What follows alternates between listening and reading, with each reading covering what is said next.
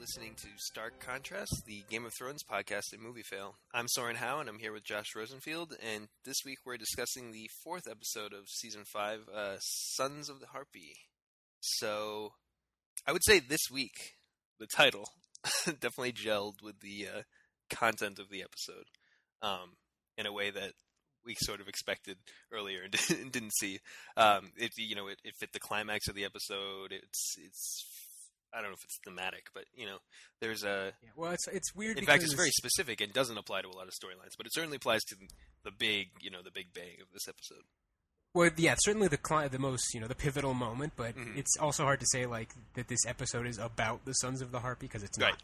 Like that doesn't even show up until the final scene. Mm-hmm. There's nothing in Meereen until that scene happens. So it's more. It's better than something like High Sparrow or House of Black and White, where those were just things that kind of happened in the episode, but it was like a minor part. This at least was the most important part of the episode, but it's weird. It feels like another one of like, we didn't know what to call this, so we just did the thing. Well, I mean, but at least it's a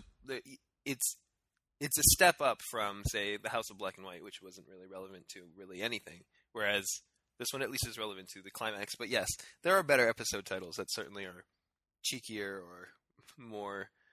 Like next week is called Kill the Boy, right? So that, I assume, at the very least, maybe once we see the episode, we won't, it'll be different. But, you can imagine it applying to a bunch of different storylines in different ways, you might be able to. It's a direct quote from the book, actually. It's very is it? specific. Okay, I'm sure it'll have multiple meanings, but that's actually the most specific title so far. Okay, well, I wouldn't have any idea. So there you go. Oh, before we get into this episode, do you want to just address last week's House of Black and White, the 7 thing, the comment we got? Oh, yeah, just to clarify, so... These are really, really long books. Really? Really, Josh? And, look, no, it's like... I've read the books. Sometimes you read something that long, and it's like... You think you understand something, and you don't.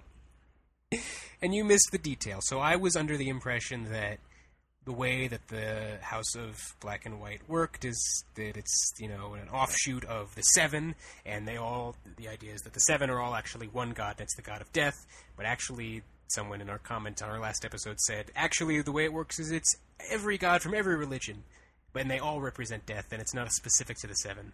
I think what they were saying was that there was somebody who represented death in each religion. So, like, the stranger in the... That was it. When they were showing all the different statues, I thought that was supposed to be the 7, but it was actually apparently just different, They weren't labeled. They weren't labeled. They were. So I apologize for misleading anybody. Well, I mean, I wouldn't have any idea. Everything's very confusing in this show, so I'm sure average Joe Schmo viewer has no clue what happened. It doesn't matter, I think, anyway. But it's not. The sentiment is very similar, but it's always worth addressing a comment. So, all right. So we start off with another small council meeting, which I don't know. I never really like these, and it's even more boring for 2 reasons. One, I would say that Mace Tyrell, who I don't have any opinion on, because he hasn't really been in the show very much. Feels like his entire character is his mustache. Yes, yeah, exactly. I'm like, oh, mustache guy, like I don't. But he's like, at least by name, he's a much more important character. Like I don't know how important he is in the books in other terms, but by name, he's a Tyrell, and he's, he's like this important figurehead, and I just don't know anything about him, and so he has this sort of like mini showdown with Cersei. Maybe it's more about Cersei sort of having the ability to exercise her rule over at least someone, because most people are just ignoring her. Maybe that's what it's about. But I just like their little showdown is so strange because I just don't know who Mace is. And then the crux of it is that it's about the Iron Bank, which we keep hearing about is so intimidating or whatever. But we've been there once. They haven't done anything as far as we know. And so every time they get brought up, I just think of, like, accountants, and I just go, I don't care. And they're supposed to be, like, the Iron Bank of Bravos, but, like, all we've seen is them talking about debt every now and again. And it's just not that interesting to me. because Yeah, I don't know what kind of power they wield. They don't seem to. They're like Switzerland. Like Switzerland's not intimidating. They have a lot of money. You know, I don't. Yeah, I laughed out loud at this scene because the way that the score happens in this scene is that she says, Mace Tyrell, you're going to speak to the Iron Bank, and Bravo City's like, I guess. And then she goes, yes, Sir Meryn Trant will be assisting you, and it, rack focus to Meryn Trant, and the score is like an inch away from literally going, dun dun dun. That's his face, though. That's what Ian Beattie. His face is just a permanent scowl. I've never seen someone scowl that much, and I saw all of Dredd like 2-3 times, and it's just it's constantly in this like sort of screwed up like angry face, and like I know he's like a bad character, but he's like a cartoon of a bad character, evil, not bad, like badly written. Although we don't really know much about him other than he kind of sucks. But yeah, it's just like, okay, so you're going to go negotiate a deal.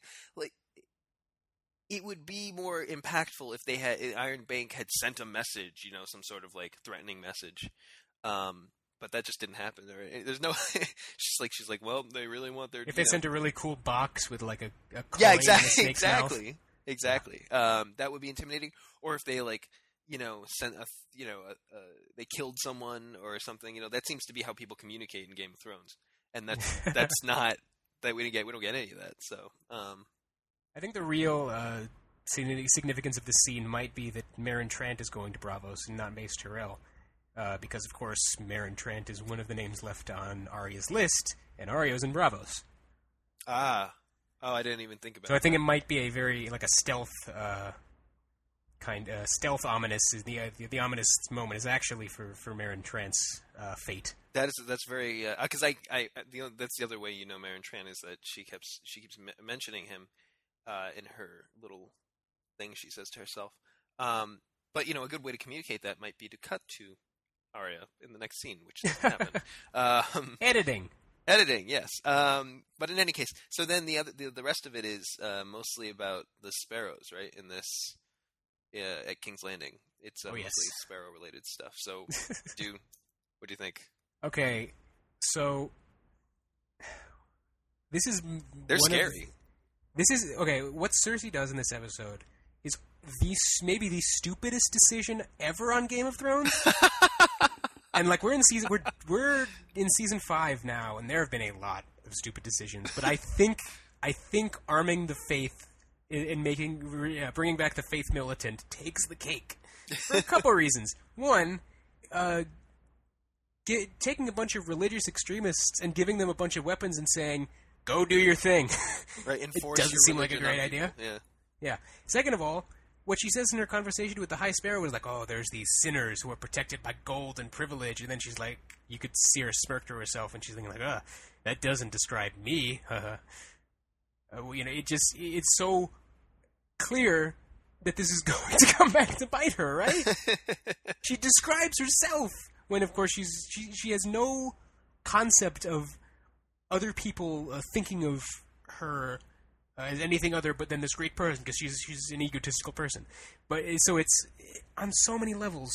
Arming the Faith militant is unbelievably stupid on her part. No, I agree. It is, although it's the kind of thing you might, it's stupid, but it's not like Cat in season 1. You know what I mean, or even season 2. I think those were at least those had long-term consequences that she wasn't thinking about. Like these consequences seem very short-term that she's not thinking about. They do, but she's also desperate, and I feel like that's something that you might see. Like I don't know. To me, it seemed like I didn't think that there was it was really necessary for Cat to accuse Tyrion in the middle of an inn and then have him arrested. You know what I mean? That's one thing which would probably have immediate consequences, like I don't know, starting a war. Whereas arming the Faith militant, because she's trying to, build herself a little mini army so that she can, continue to maintain control of the capital, which is rapidly eroding from under her. I could see that as a more logical train of thought. I mean, comparing what one character did to another is kind of silly, but the point being that I see why she did it, even though it's probably a terrible idea. No, yeah, they make it They do make it clear why she's doing it in this episode. With what happens in this episode, it appears that this is all part of her plan. But it's just so petty, short-sighted. Yeah, it's this this massive development for the entire city over this petty little thing, and with such immense consequences as we see with. Oh man, God, Loras. Yeah. So, well, one thing is that I was kind of hoping Loras, who we've been shown to be, he's a great fighter, doesn't actually get to kill or fight anyone before he. I know he's just finished a fight, but he doesn't take out any sparrows before he's taken. The second thing is, they've justified now that was it the second episode that it's not really a sex. Is it a sex scene? I think that was the first episode. Oh, it's the first where they're naked in bed. I don't know if it's a sex scene, but they're naked in bed. And then we mentioned how it was that seems to define him, and that hasn't really changed, I guess. The fact that he's gay is his whole character, basically. Yeah. Oh my God, we talked about in our podcast for that episode about how Loras' character is turned from a character in the books who was this really awesome, cool fighter, and also he's gay. But that wasn't that was a undercover thing. Not everybody really talked about it. In the show, that's his only character trait. That's every single scene is about that with him. Except for that we know he's a good fighter, and that hasn't changed. Well, but he hasn't done any. He hasn't fought anyone in how many seasons? Well, no, didn't he? Wasn't there in season 2? Isn't that how we meet Brienne? Don't they fight at some point? Well, okay, but still, season 2. Season 2, and then season 1 with the jousting, he wins that too. That's even further back. That's even further back. Well, and then also he's fighting someone in this scene, and he's sparring. He's sparring with someone, but Well, I'm just saying, but it would have been nice to see him. It would have been nice to see him take out a few people. Exactly. He doesn't put up any sort of real resistance. And I totally agree, though, that he's a gay dude who also happens to be able to fight, right? Yeah, and now it's not even like they've done this with his character. Now it's even worse because this is his entire storyline now. Right. It's not even now it's the focus of his storyline.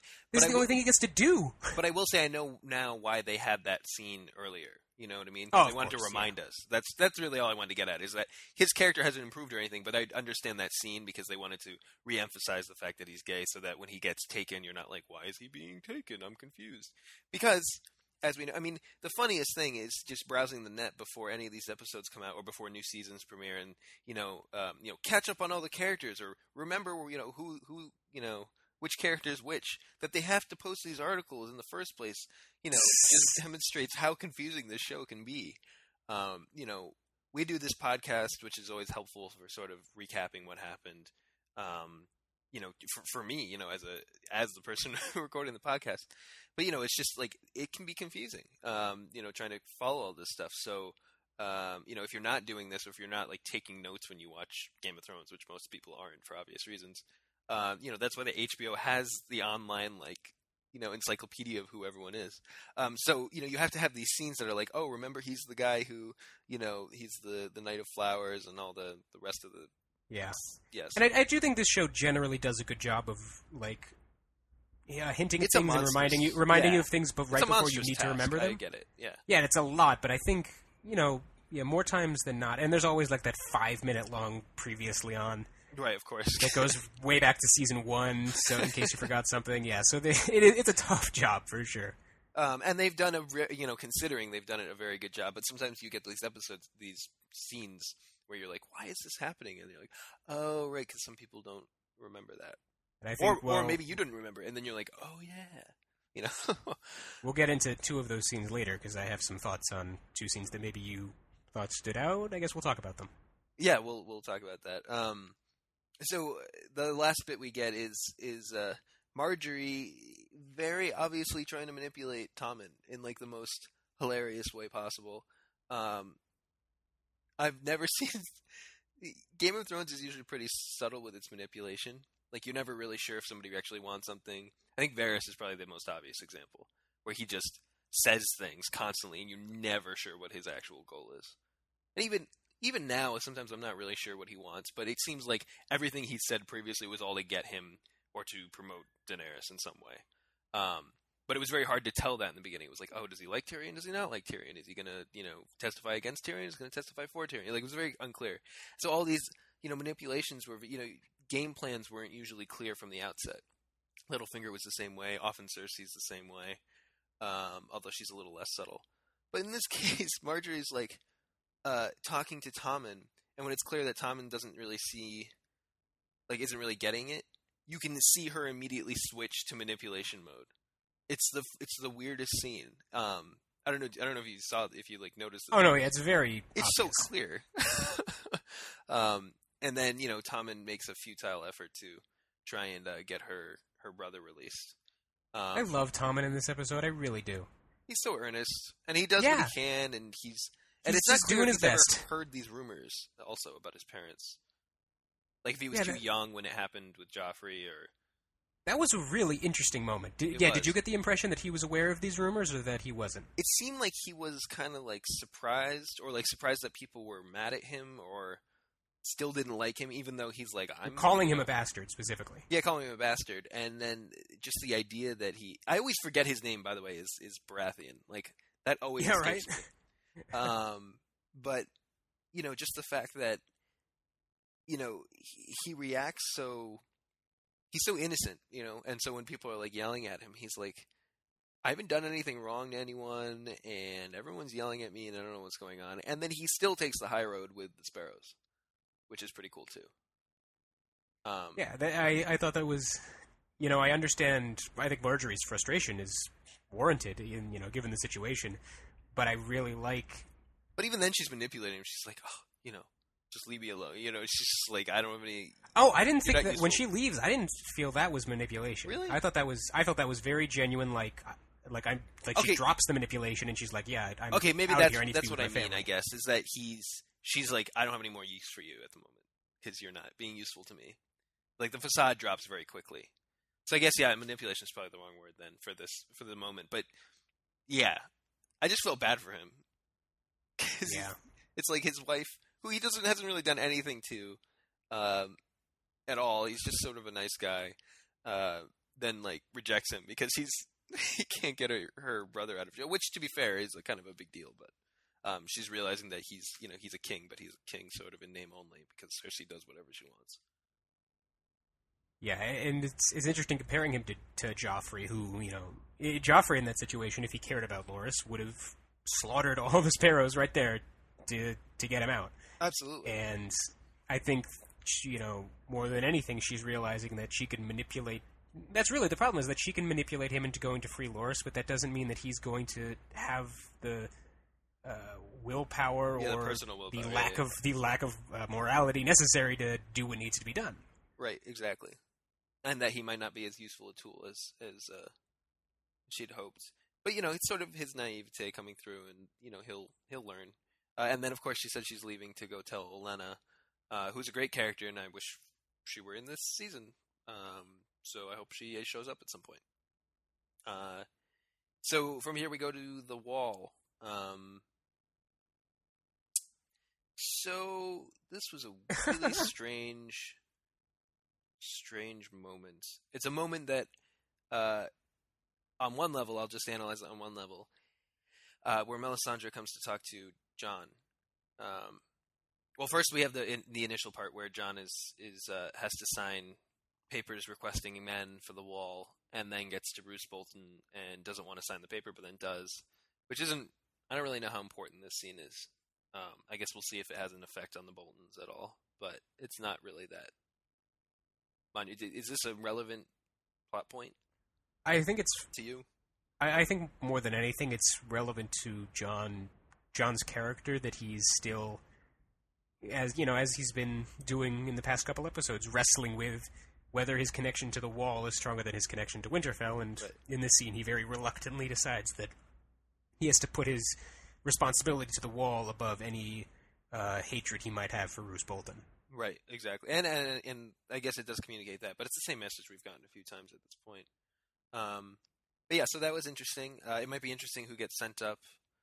I know that last week we didn't talk about Reek, and I mentioned that in the article, in the post itself. but it would be interesting if Roose Bolton sends someone that Jon knows, from Winterfell. Maybe not Reek per se, although maybe he served his purpose, and maybe they just want to be rid of him, and he's kind of useless. I think Ramsay would like to keep his plaything around. But who knows what he's doing in his private time.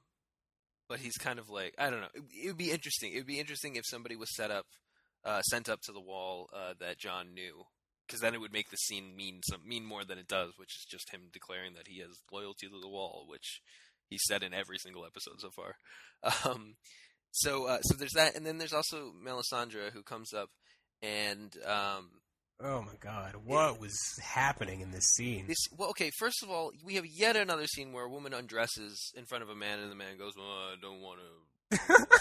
This has happened so many times, or someone dies or something. This happened with the Unsullied in the brothel. This has happened. Trying to think, it happens a lot in the show. Constantly. Yeah, and it seems like an excuse for one person to get naked and not the other person. I do like the fact that he. Having said that, I do like the fact that he didn't indulge her. But it's just more of her doing her usual thing, and I don't I don't find her character interesting.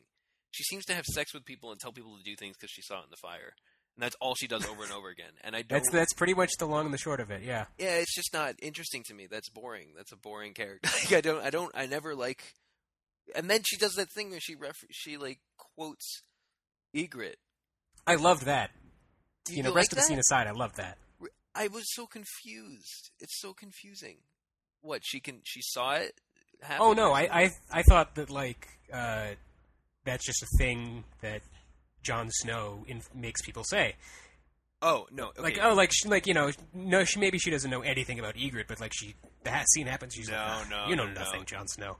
And we know, and he knows it's ironic, but I don't think she was intending to. No, I don't think that's what it is at all. Okay, first of all, if it is what you're saying, I hate it. I hate it a lot because I think it's hilarious. Stupid. I love it. It's completely. It's like a catchphrase and it's dumb. If it's not, and what I think it is it's an actual reference to Ygritte. I think she is actually referencing either Ygritte. Or she knows she knows that phrase is a trigger for him because she says it, and then there's they hold for a really long time, and she gets this little smile, and it's very clear that she knows it had an effect on him.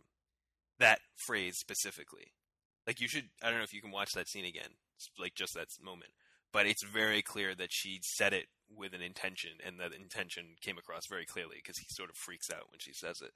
Yeah, well, okay, maybe she doesn't know the context of it, but I would believe that whatever fire magic exactly. she has on Jon has allowed her to understand that this phrase has some importance to him. And the other reason I believe it's an intentional reference, that she's intentionally referencing Ygritte, is that the whole thing with him not having sex with her is because he's still in love with someone who died. And so they had talked about Ygritte indirectly just before that. So I think it's a direct reference. I think it could go either way, but okay. So it seems like they're laying it on real thick that what she's trying to do is make a shadow baby with Jon. Because every time she's talked to him, she's talking about his power and all. Yeah, there's power. It's running through your veins. There's power in you, and now she's trying to sleep with him. And it's really, when she was talking about the shadow baby, she was talking about how Stannis has the king's blood, and then when they couldn't make another one, she said he doesn't have any more strength left, it would kill him. So I think that's what they're going for, but I don't know to what end she would be doing that. If that's what they're going for, we'll probably see the resolution of that soon, I would imagine. Because they're leaving at some point, and it might just happen. But I don't know, I can't really see it happening. And I agree, it seems to be what she seems to be implying. I don't know. This whole thing is just strange, and I don't. Well, here's a question: what power is in Jon's blood? Well, yeah. So that's the other thing too. Of course, a lot of this alludes to her, not to Ned Stark, but to whoever his mother is. Which is it this episode they directly talk about that? Somebody references I don't remember who's talking to Stannis, maybe. No, or maybe Stannis says it. Somebody says, "Oh, he was some tavern wench or something." And what Stannis says is, "Ned Stark would never do that." Yeah, you really sleep think in some tavern, implying exactly that it's somebody important. Yeah. I think there's a lot of talk about Jon's parents in this episode, but we'll get there. Yeah. So I think that's an interesting point to suggest that he's got this mother who's of some import. But yeah, so yeah, it's a wait. So you're suggesting there's more talk of it later? Oh yes. Oh, okay, interesting. All right, well we can talk about that. Yeah. The last moment we get though, or I guess this isn't the last moment, but one of the other moments we get at the wall, is Stannis and his daughter, and I think this is a great scene. I agree. This is one of the best Stannis moments. Yep, definitely. Because somebody I know who's read the books, when Stannis first appears, I was like, I don't really like him. He's kind of not. I don't like his character. And she was like, "Yeah, Stannis is awful in the books. He's just kind of a hateful, not like mean, but just coarse, brutal, not really that human, gruff character. He's like sandpaper. You know what I mean? Like he's even more so in the show, I think. Really interesting. Yeah. Well, what's interesting then is because that's how I viewed him for 3 seasons now. And in this moment, it's like all of a sudden he's humanized in a really cool way. Because he never seems to treat his family with any particular... Actually, with this season in general, the way he's been treating Jon, which is almost in a fatherly-ish role or a mentor-y role. Not that they're like that close, but his approval and stuff matters to Jon. And by the way, Jon has been seeking out fathers since he left. He had Mormont, he had Mance, and Stannis, and clearly he's lacking that in his life. But so all of that has helped Stannis, but this moment, really emphasizes his fatherly role, and this story is great, and it really makes Shireen and Stannis seem like they have more of a relationship than they've had previously. Yeah, Stannis' whole speech is really nice, and this isn't nothing we've seen out of Stannis really. Although the moment where she hugs him and he's like, "Oh, what is love?" Stannis bot. That was a little cheesy, but I think it is a sweet moment. What is love? I like this whole story about how he called in every maester in the world to come cure her grayscale because she's Princess Shireen of the House Baratheon and whatever. Which is such a cool thing to hear. Yeah. Because, I guess the best comparison I really have is, and it'd be cool if Shireen ever met Tyrion, actually, come to think of it. Because the closest comparison I have is Tyrion, who, because he was born a dwarf, Tywin immediately, and also supposedly killed his mother in childbirth, although, who killed who, it's not really. But anyway, that's how they viewed it. And so, he was immediately just cut out of everything having to do with the house and the house name and everything. So, he was basically only because he had to be, because he is technically a Lannister, he was sort of tolerated. But he was never going to inherit Casterly Rock. He was never going to inherit the house name. None of that was ever going to happen. And so I had always assumed Shireen was sort of in that same boat because of the grayscale. She was just sort of a side point or like a rejected, offspring. But she's the only one that Stannis has, and it's just nice to know that she's not unlike Tyrion. Stannis actually has an appreciation for her, despite the fact that she has this disease, which apparently makes her an outcast. We also learn a little bit more about grayscale in this moment because he says that she contracted it by some doll. Yeah, that was interesting. Yeah, which implies that it's like and it was intentional. Someone intentionally tried to give her grayscale, right? Someone was trying to either spread grayscale like a Typhoid Mary thing, or intentionally try to get it in the Baratheon in Stannis' house. Yeah, kind of or the other way I saw someone interpret. Yeah. The other way I saw someone interpret it is Stannis says, "Oh, he saw a new father and he thought I'd be whatever." And someone said, "Well, maybe I was just a doll salesman," and he was like, "Oh, this guy is a new father. He's definitely going to buy a doll from me," with no malintent. Right. But I think the implication is that it was intentional. Yeah, that's what it seems to be. He figured, it was an easy target, and so then they just slipped it in and nearly killed you. But yeah, it's a great story, and it's what's funny is that it's a great story. It's a little now that I'm thinking about it, it's a great, and I like the moment a lot still. But has she never heard this story before? Because otherwise, he's just retelling a story that she's already heard before for the benefit of the audience. Well, I think mostly it is from his perspective, though. It's she obviously probably knows how it happened, but it's also he's saying this is what I was going through and this is what I did, and yeah, interesting. So even if it is events that she knows, she's seeing it from his perspective. Right, so I agree. It is obviously just for the benefit of the audience, but I think it's pretty much justified. It still fits. Yeah. Interesting. So we were talking about Winterfell, and I guess this is what you were referring to earlier. We get Sansa in the crypts. Yes, we do. And we get a lot of talk about Rhaegar Targaryen, who, by the way, we get two completely different perspectives on this. Isn't that fascinating? Yes, I guess. So yeah, it is. I think it's cool to see that parallel. It's also funny. I totally forgot, not to jump to Daenerys, but I totally forgot Rhaegar is Daenerys' brother, right? Yeah, it's easy to forget the relation to characters who are alive and characters who are only talked about in the past tense. Right, exactly. But yeah. And so yeah, Rhaegar was her older brother, because you only think about her and her brother like Daenerys and Viserys. Exactly. Never Rhaegar. But anyway, so did you the scene? What you probably have thoughts about it? What are your thoughts? Okay, well, I think first of all, she's at Lyanna's tomb. Mm-hmm.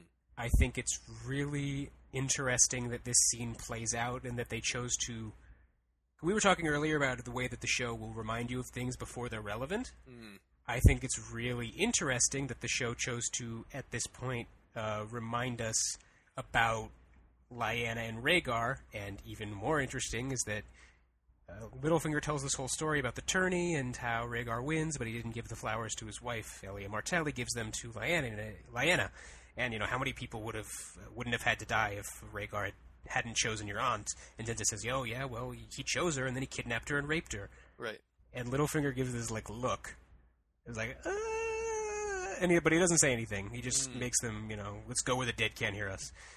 But it's a very, the camera dwells on his face after she says that, in this very skeptical look. And that in... combination with what we get from Barristan later in the episode, I guess we'll talk about what that equation equals when we get to that scene, but it's intriguing. Yeah. So I guess I didn't really pick up on that.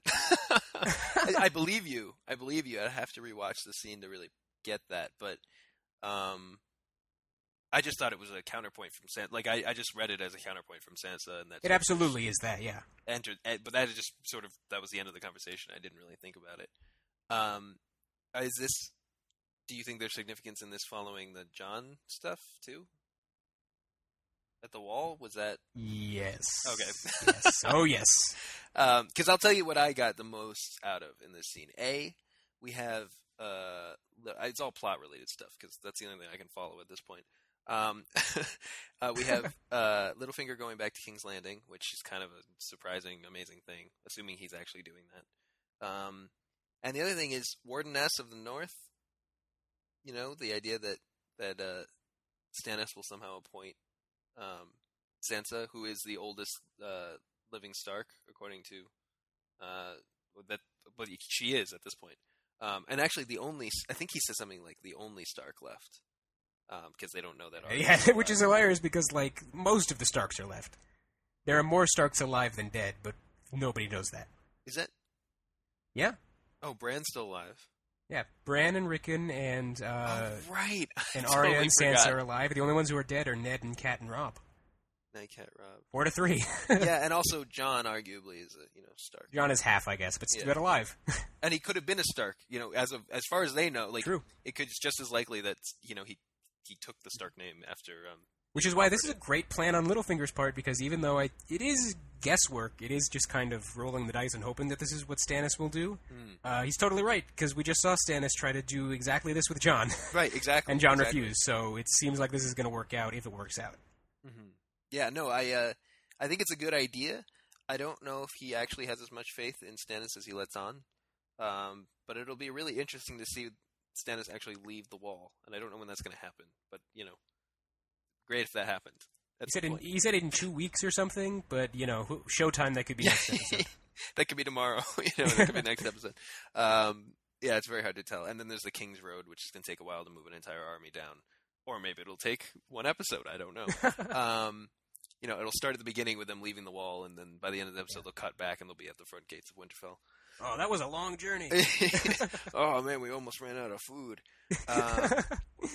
So yeah, no, I like all this stuff. I don't know, what the relevance is. Again, I didn't even remotely. I did pick up the stuff about Jon's parents or Jon's mother at the Wall, but I didn't get any of the stuff at in the crypt. I didn't even connect it, but I guess it would make sense considering all this is. Oh, yeah. There's a whole thing going on. No, but see, if there's something connecting all these storylines, then an episode title might have alluded to that in some regard, in some sort of clever way, son right? in it. I'm right. That's something related to Rhaegar or to Jon or something. Yeah. But anyway, let's leave that aside. So I really like. So we go to Dorne. So they're already in Dorne. Jaime and Bronn. Right. They're just speaking of really fast travel. Yeah, all the way in Dorne. They're like the southmost point in the world. We're here. I really like the Jaime and Bronn stuff. Okay, I'm going to preface it and say I really like the Jaime and Bronn stuff. I found the second part with the Sand Snakes to be like super boring. And okay, go. Yeah, agreed. Oh, really? Yeah, no, I remember. Wow. I was talking about how I was excited to see the Sand Snakes because they were so cool. The show I do not think pulled them off at all. It just didn't. It was like they were the most on it. I was like, oh, she speared a guy in the head, and yeah, she hit a moving target from 3 feet. A stationary target, 3 feet away. Yeah, exactly. That whole scene was just like, okay, they're gonna go. Like nothing about it seemed.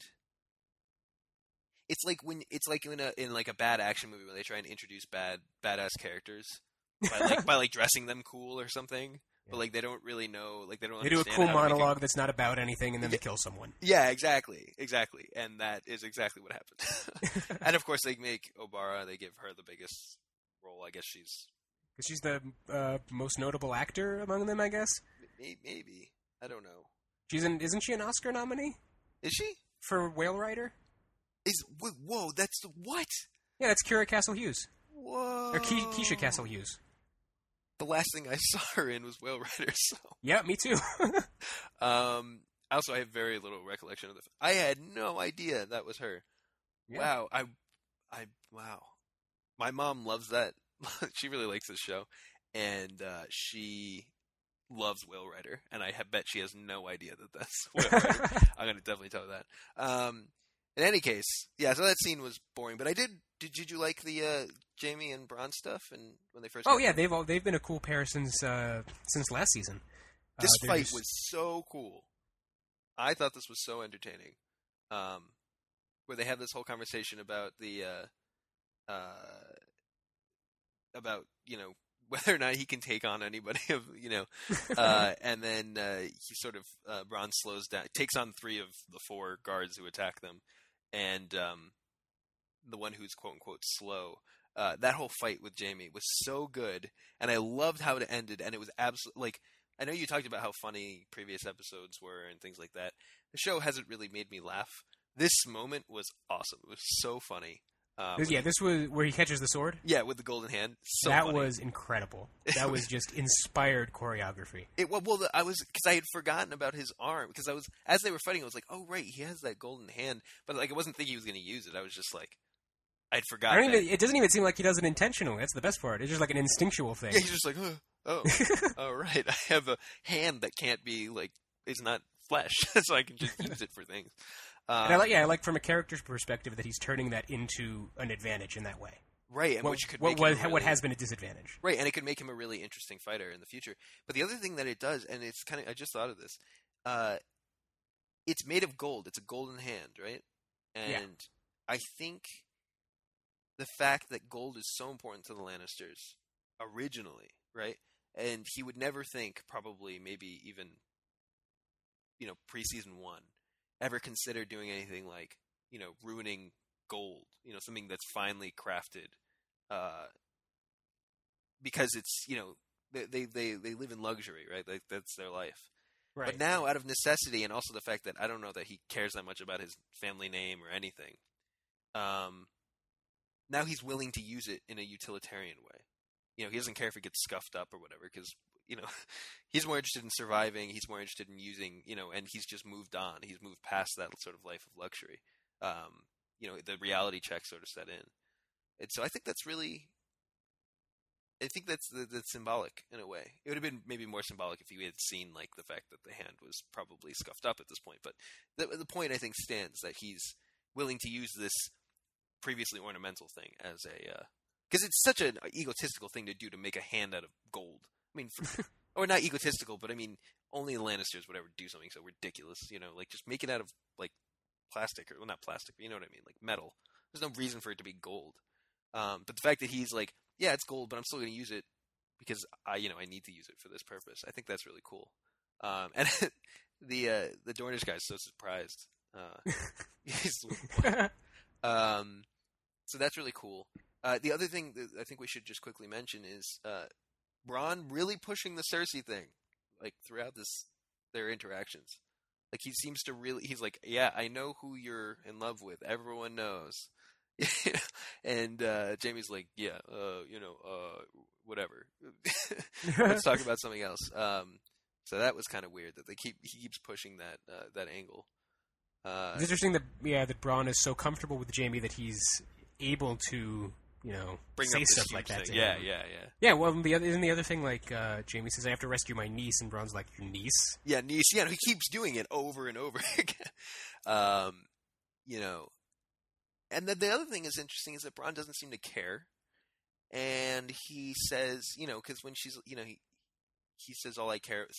Jaime says something along the lines of, all I care about is, making the one I love happy, or something like that, or no, that's what they're talking about, ways that they will die, and he wants to die in the arms of the person who loves him, or something like that, and Bronn says, is that what she wants too, or something like that. And he seems genuine about it. He's not like, okay, now tell me it's Cersei so that we can, because it's juicy tidbit. He seems to genuinely care about it. Although at the beginning of this episode, he does give a very meaningful, longing look toward Tarth.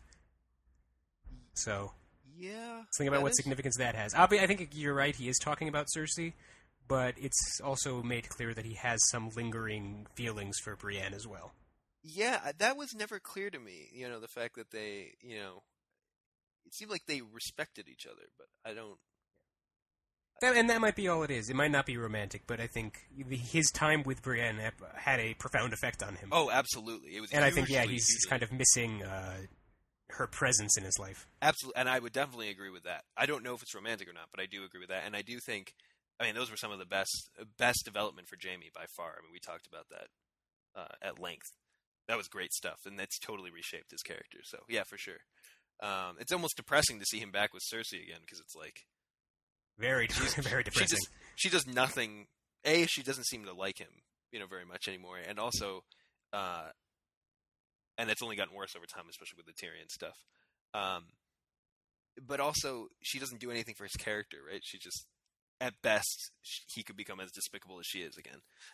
Whereas with Brienne, there was some character growth and development. But anyway, yeah. So we get some Dorne stuff. I really like Bronn and Jaime there. I'm not such a fan of the Sand Snakes, but hopefully they'll become more interesting as the show goes on. Fingers crossed. Yeah. And I was really looking forward to them because of you. So, I'm sorry. I'm just as crushed as you are, honestly. There's no reason for it. They've got solid actors all, working in the roles. There's no... I think the problem is that at this point, it really feels like they have cut... You don't know this specifically, but I think you can probably feel it. the Sand Snakes, if the version of the show that they are making, which is a very streamlined version of the story, cutting kind of extraneous things, Sure. the Sand Snakes should be one of those things. But because Oberyn was so popular last season, I feel like they felt compelled to include the Sand Snakes because he was a fan favorite. But yeah, I don't think it's impossible that they could work on screen. But they just did not work in this scene.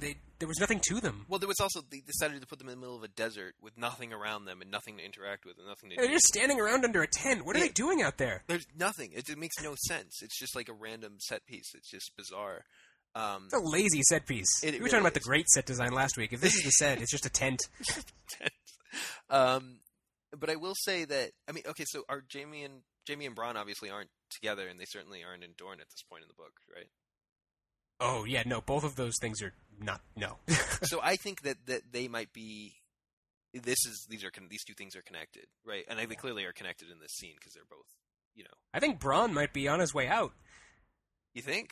Because he has that whole scene where it's like, yeah, I've had an exciting life. I want to die, in peace and quiet, surrounded by my family. So obviously he's going to die in a brutal, violent way. Interesting. Well, in any case, I think the Sand Snakes are only literally there just to be like opposition to Jaime and Bronn. Absolutely, yeah. I think they decided to do this Jaime Bronn thing, and so they have the Sand Snakes, or vice versa. Or they're both like, these are extraneous points that don't need to happen now, but we're just going to, because we have one, we'll do the other. I think that's what it is. They're just reaction and action and reaction. But anyway, I like I said, more Jaime Bronn is never going to, upset me. So we get a profoundly strange scene with Jorah and Tyrion in a boat this episode. It is really weird, and I'll tell you why it's weird. Me last week in our podcast was Tyrion in the boat. He said the exact same thing that I said. I was like, because I just found the whole thing totally hilariously desperate of Jorah and pathetic.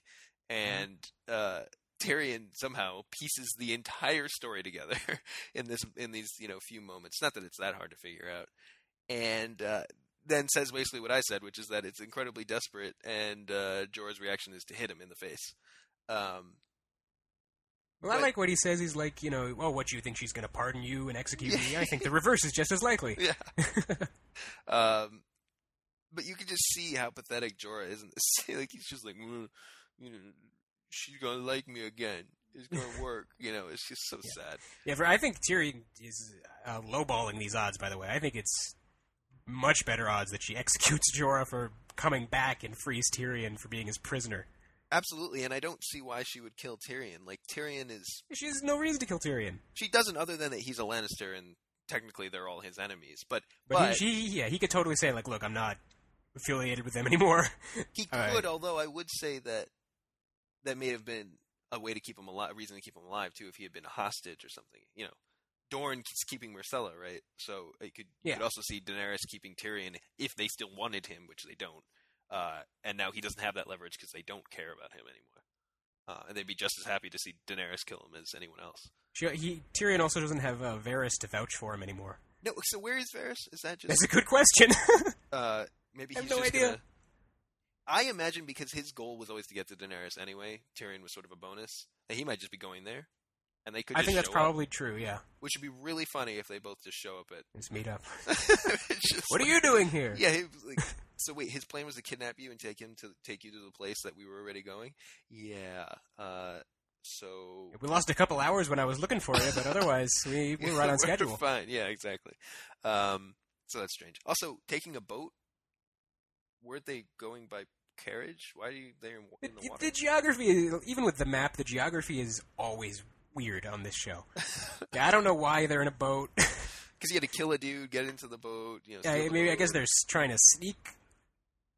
But it's in the bay, Slaver's Bay. It's a bay. I would say it's probably because, yeah, you're right. It's probably a sneaking thing. Because if he had gone by land, people would have been like, "We know who you are. You were exiled. Why are you here?" Yeah. So I could see that too. Anyway, although Tyrion can't get away too. Right, that too. That which is also an advantage. So maybe it does make sense. Maybe it's a smarter choice than we're giving credit for. So the finale, which starts with a conversation about Rhaegar Targaryen. Getting back to that, so what's your Mhm. lay it on me? What you've got some thoughts? What is going on with Rhaegar Targaryen, Okay, so who apparently likes to sing and dance and stuff? okay, so the first thing you have to understand is that the first of these books came out in the early 1990s.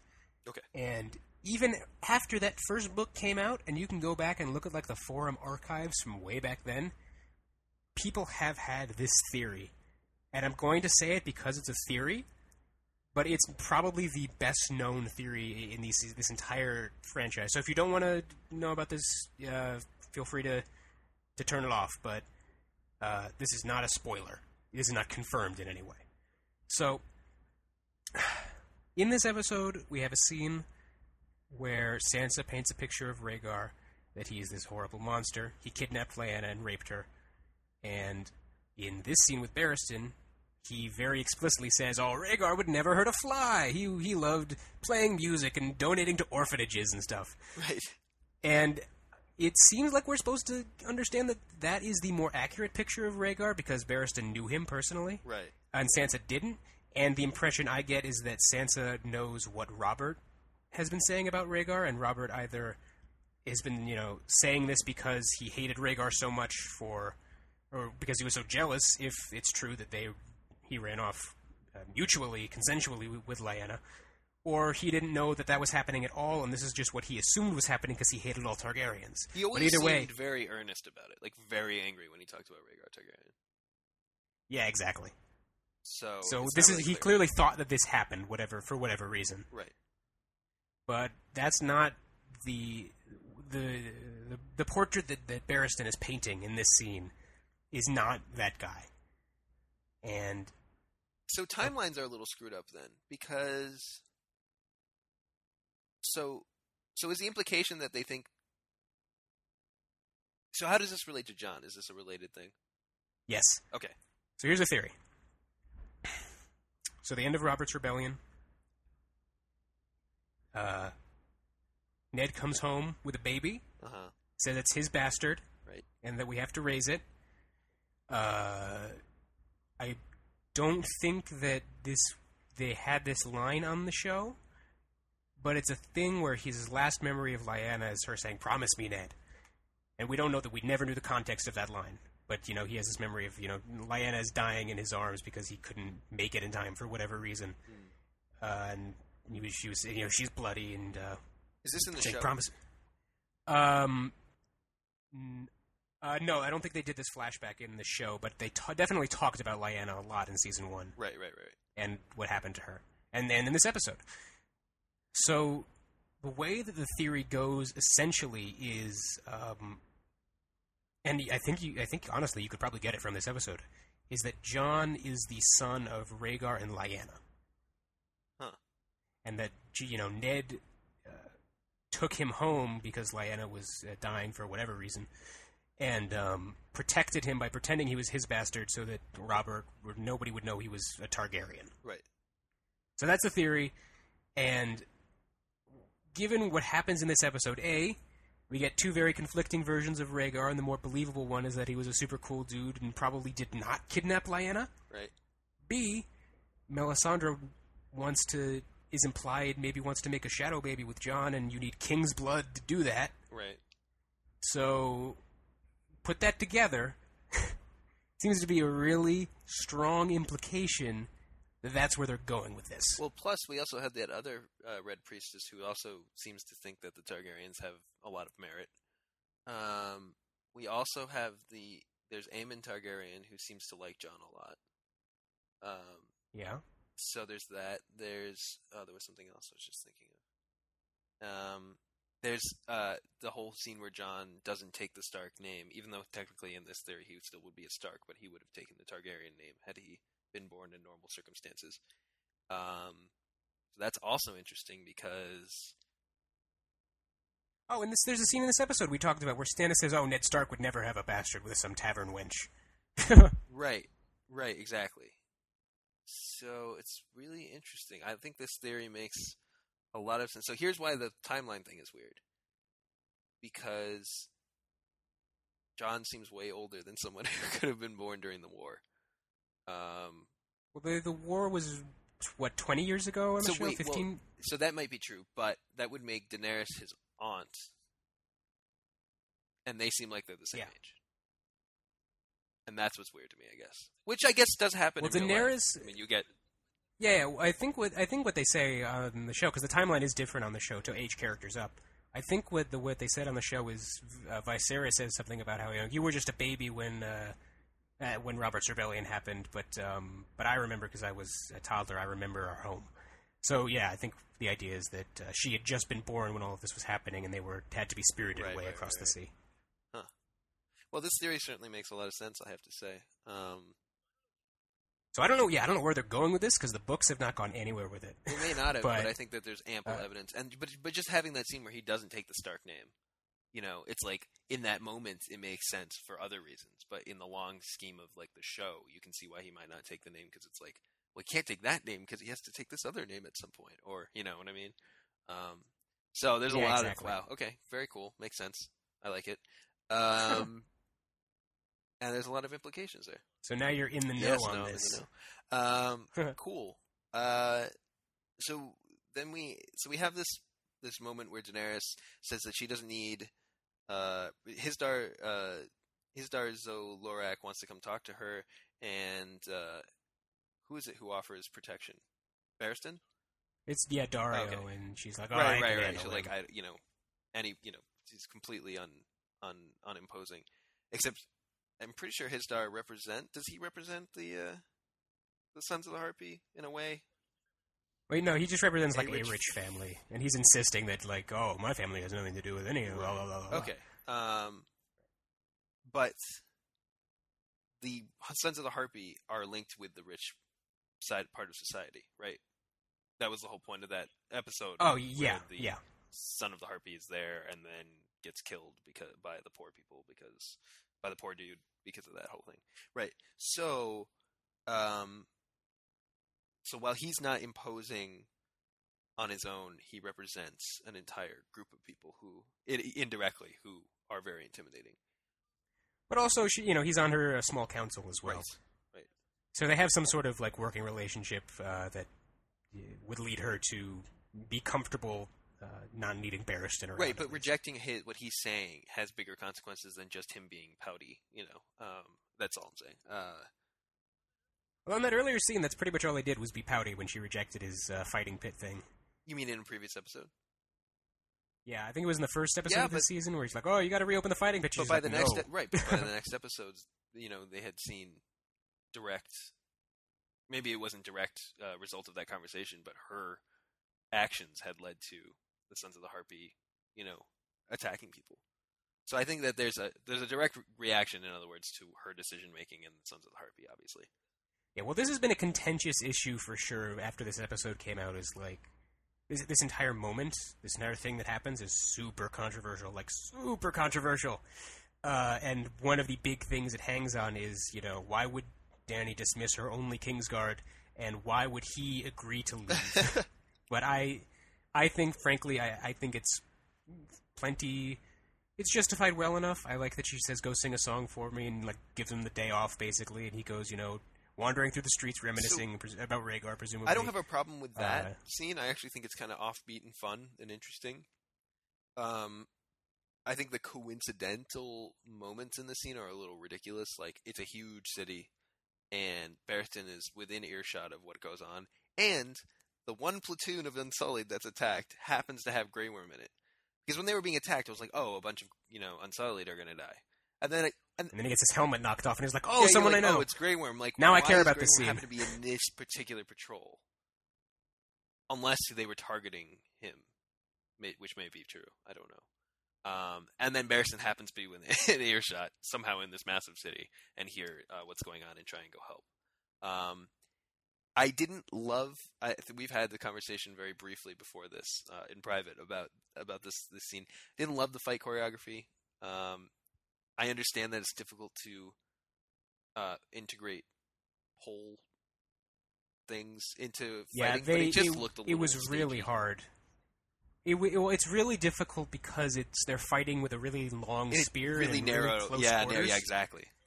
So I feel it's definitely tough to choreograph anything for this, and they do some cool stuff where like this thing sticks in the ground and Grey Worm pushes a guy on top of it, and they get in a little stuff. But yeah, the fighting is awkward, but I think awkward, but maybe by necessity, intentionally it awkward. Is, but like they, it could have happened in a slaughtered. courtyard or something where they would have had a little more room to maneuver. It didn't have to happen in this narrow hallway.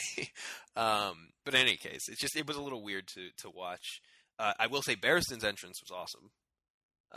Yes, they really. I love when he hears the bell and just immediately whips out his sword. It's like not even a second thought. Ian McKellany is he's getting up there in years, but man, he does the physical end of it really well, which we haven't really seen very much of him do at all. And he's supposed to be this amazing swordsman. We had just heard a conversation about his with Littlefinger. I think talked about Barristan. He did lose. He's like the greatest knight of all time. He does, although does Barristan beat... I think Rhaegar beats him in the tournament. I think that was the conversation they had. Yeah, exactly. But it wasn't the implication like then like that was the final two? Right. Because he's the prince. Right. So Rhaegar did beat him, but Barristan is still a formidable, very notable exactly. And knight. with Rhaegar gone, he's probably the best swordsman around. Yeah. So exactly. this scene is really cool, but then it ends with, and then so the whole thing happens, and he saves Grey Worm, sort of, and then they both sort of collapse on the ground, and it's not clear if they're dead. Barristan's not really moving. Grey Worm seems like he's dying, but it's not clear if either of them are dead.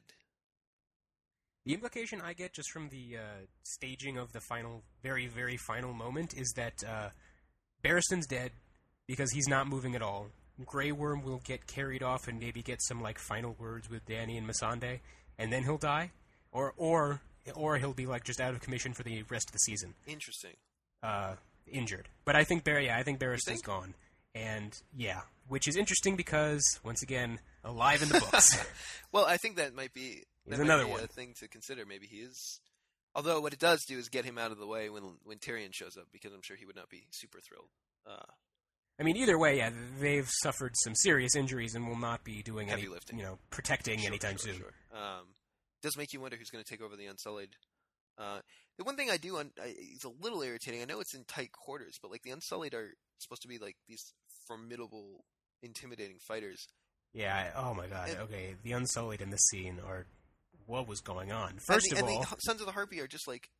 Although by the way, second band of religious fanatics we have in the course of one episode. Well, the Sons of the Harpy aren't really not religious, are they? The Sons of the Harpy, I assume, they're just like with the Harpy religion or something. Is that not the case? No, that's just a symbol for like the rich families of the city. Oh, okay, all right, okay. Well, whatever. The point is, okay, so that doesn't really connect, although it's interesting, sort of parallel with the Sparrows. But what I do find interesting about them is that they're not like military. They're not trained, right? So, and the Unsullied are. Well, that's an interesting question. Yeah, are they? Because they seem to be. And someone they kill a bunch of Unsullied. A theory I read that I found very interesting is that they could be pit fighters. And there's this whole big, that would make sense. Conflict over Daenerys not allowing the fighting pits to open, so pit fighters would have incentive to join the Sons of the Harpy, who are going up against her. So they, at worst, they get to fight and die and do what they, doing what they like to do, and at best, they get to reopen the pits.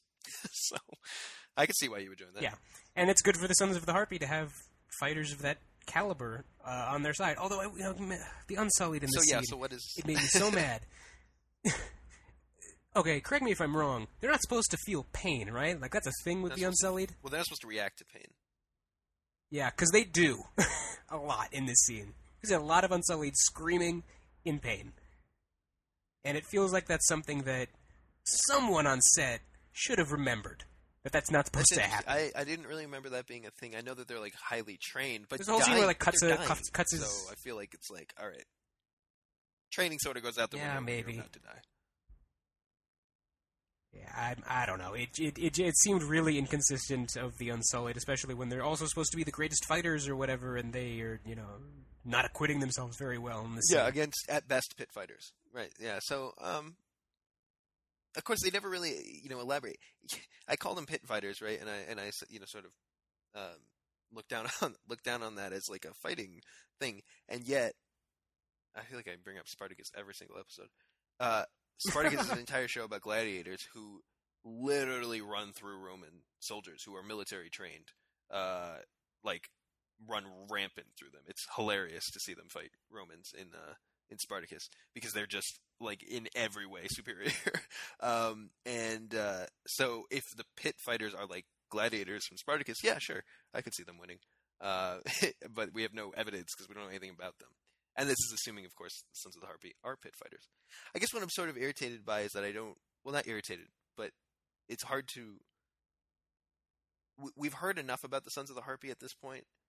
Or, like, they've built up their mysterious, powerful presence enough that at this point I'd like to know something about them, and we still don't know anything about them, so it's kind of frustrating to keep seeing them interact. You would think in the episode called Sons of the Harpy we might get some of that information. Yeah, we get nothing. It's just more attacking and more... So, yeah, it's a little strange. So they sort of leave it open-ended in terms of who's alive, who's dead. I still think that there's a possibility. I know it looks like Barristan's dead. It's a possibility he's alive. It's definitely open-ended. You're right. It's open-ended. So who the hell knows what's going to happen?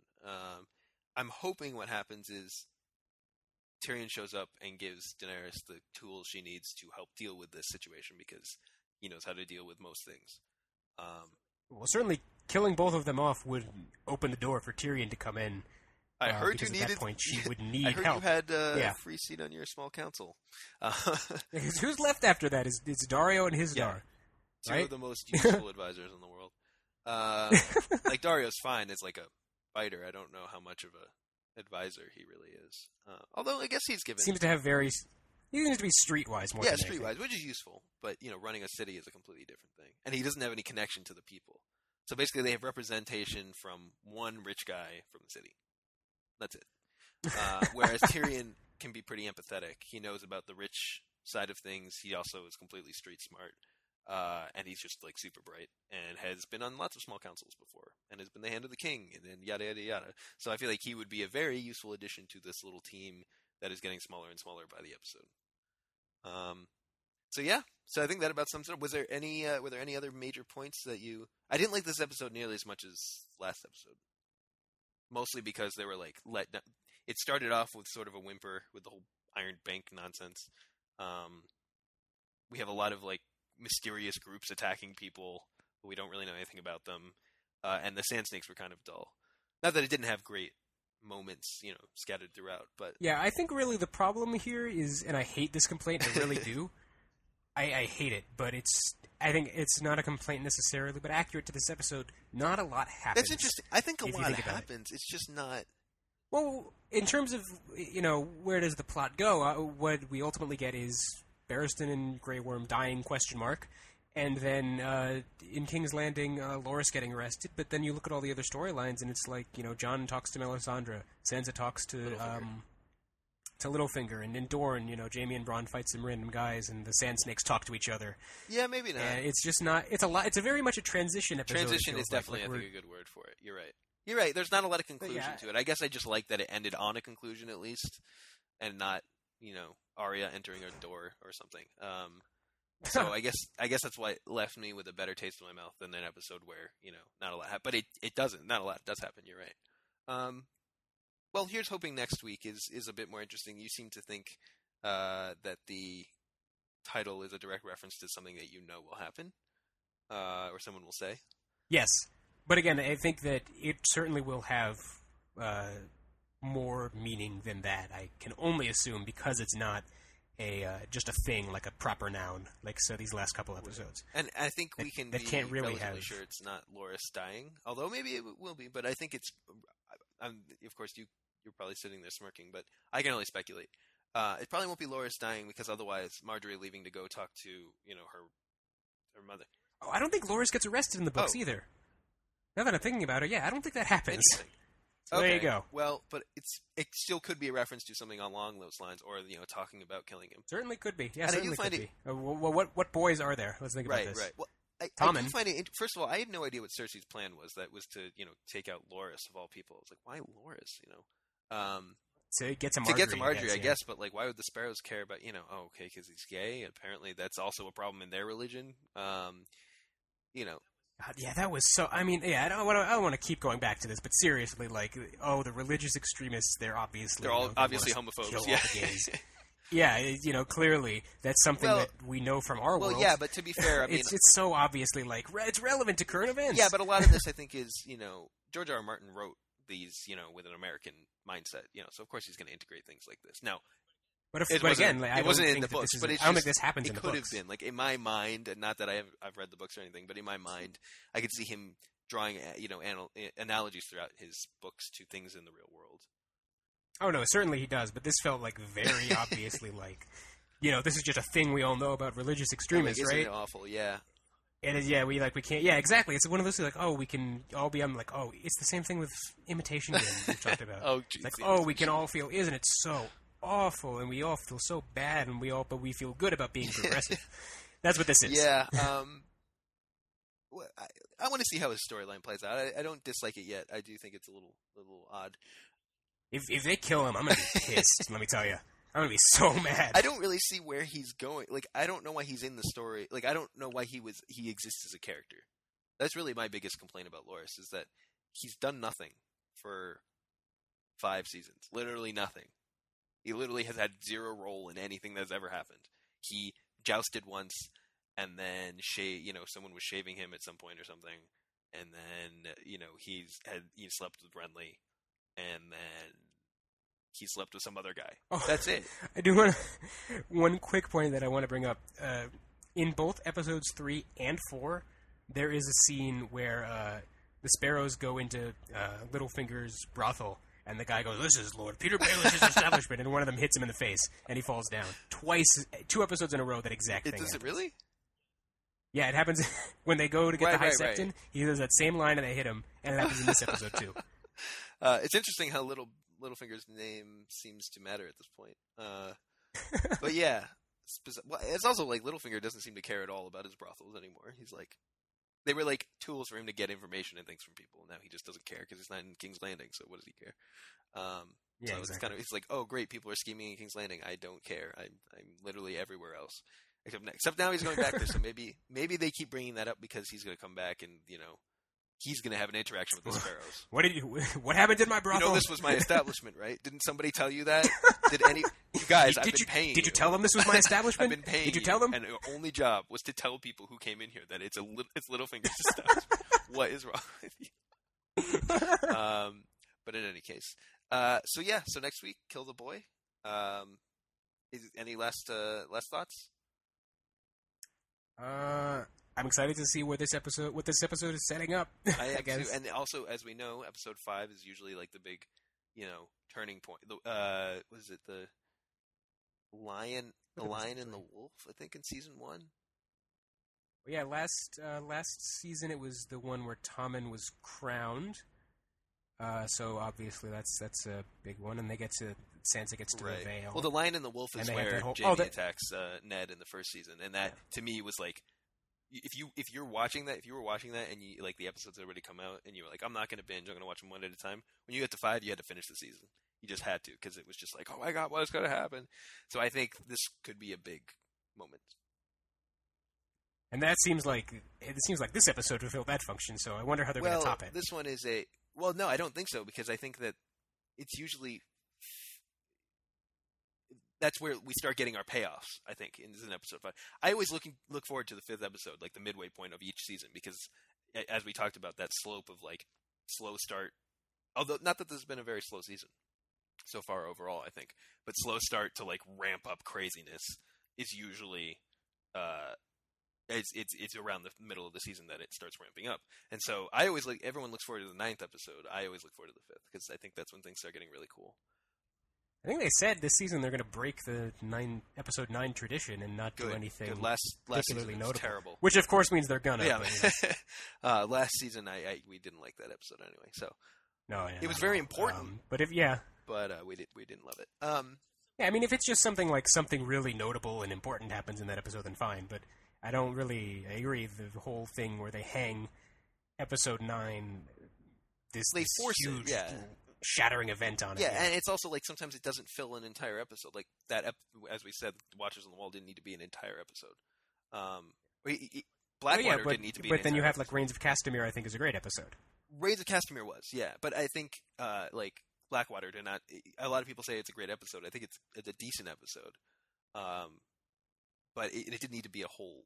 I don't think it needed to be a whole episode. So I think there's a lot of instances where those it does feel like with the battle episodes, it does feel like we can do this for a whole episode, like showing right, off. Exactly.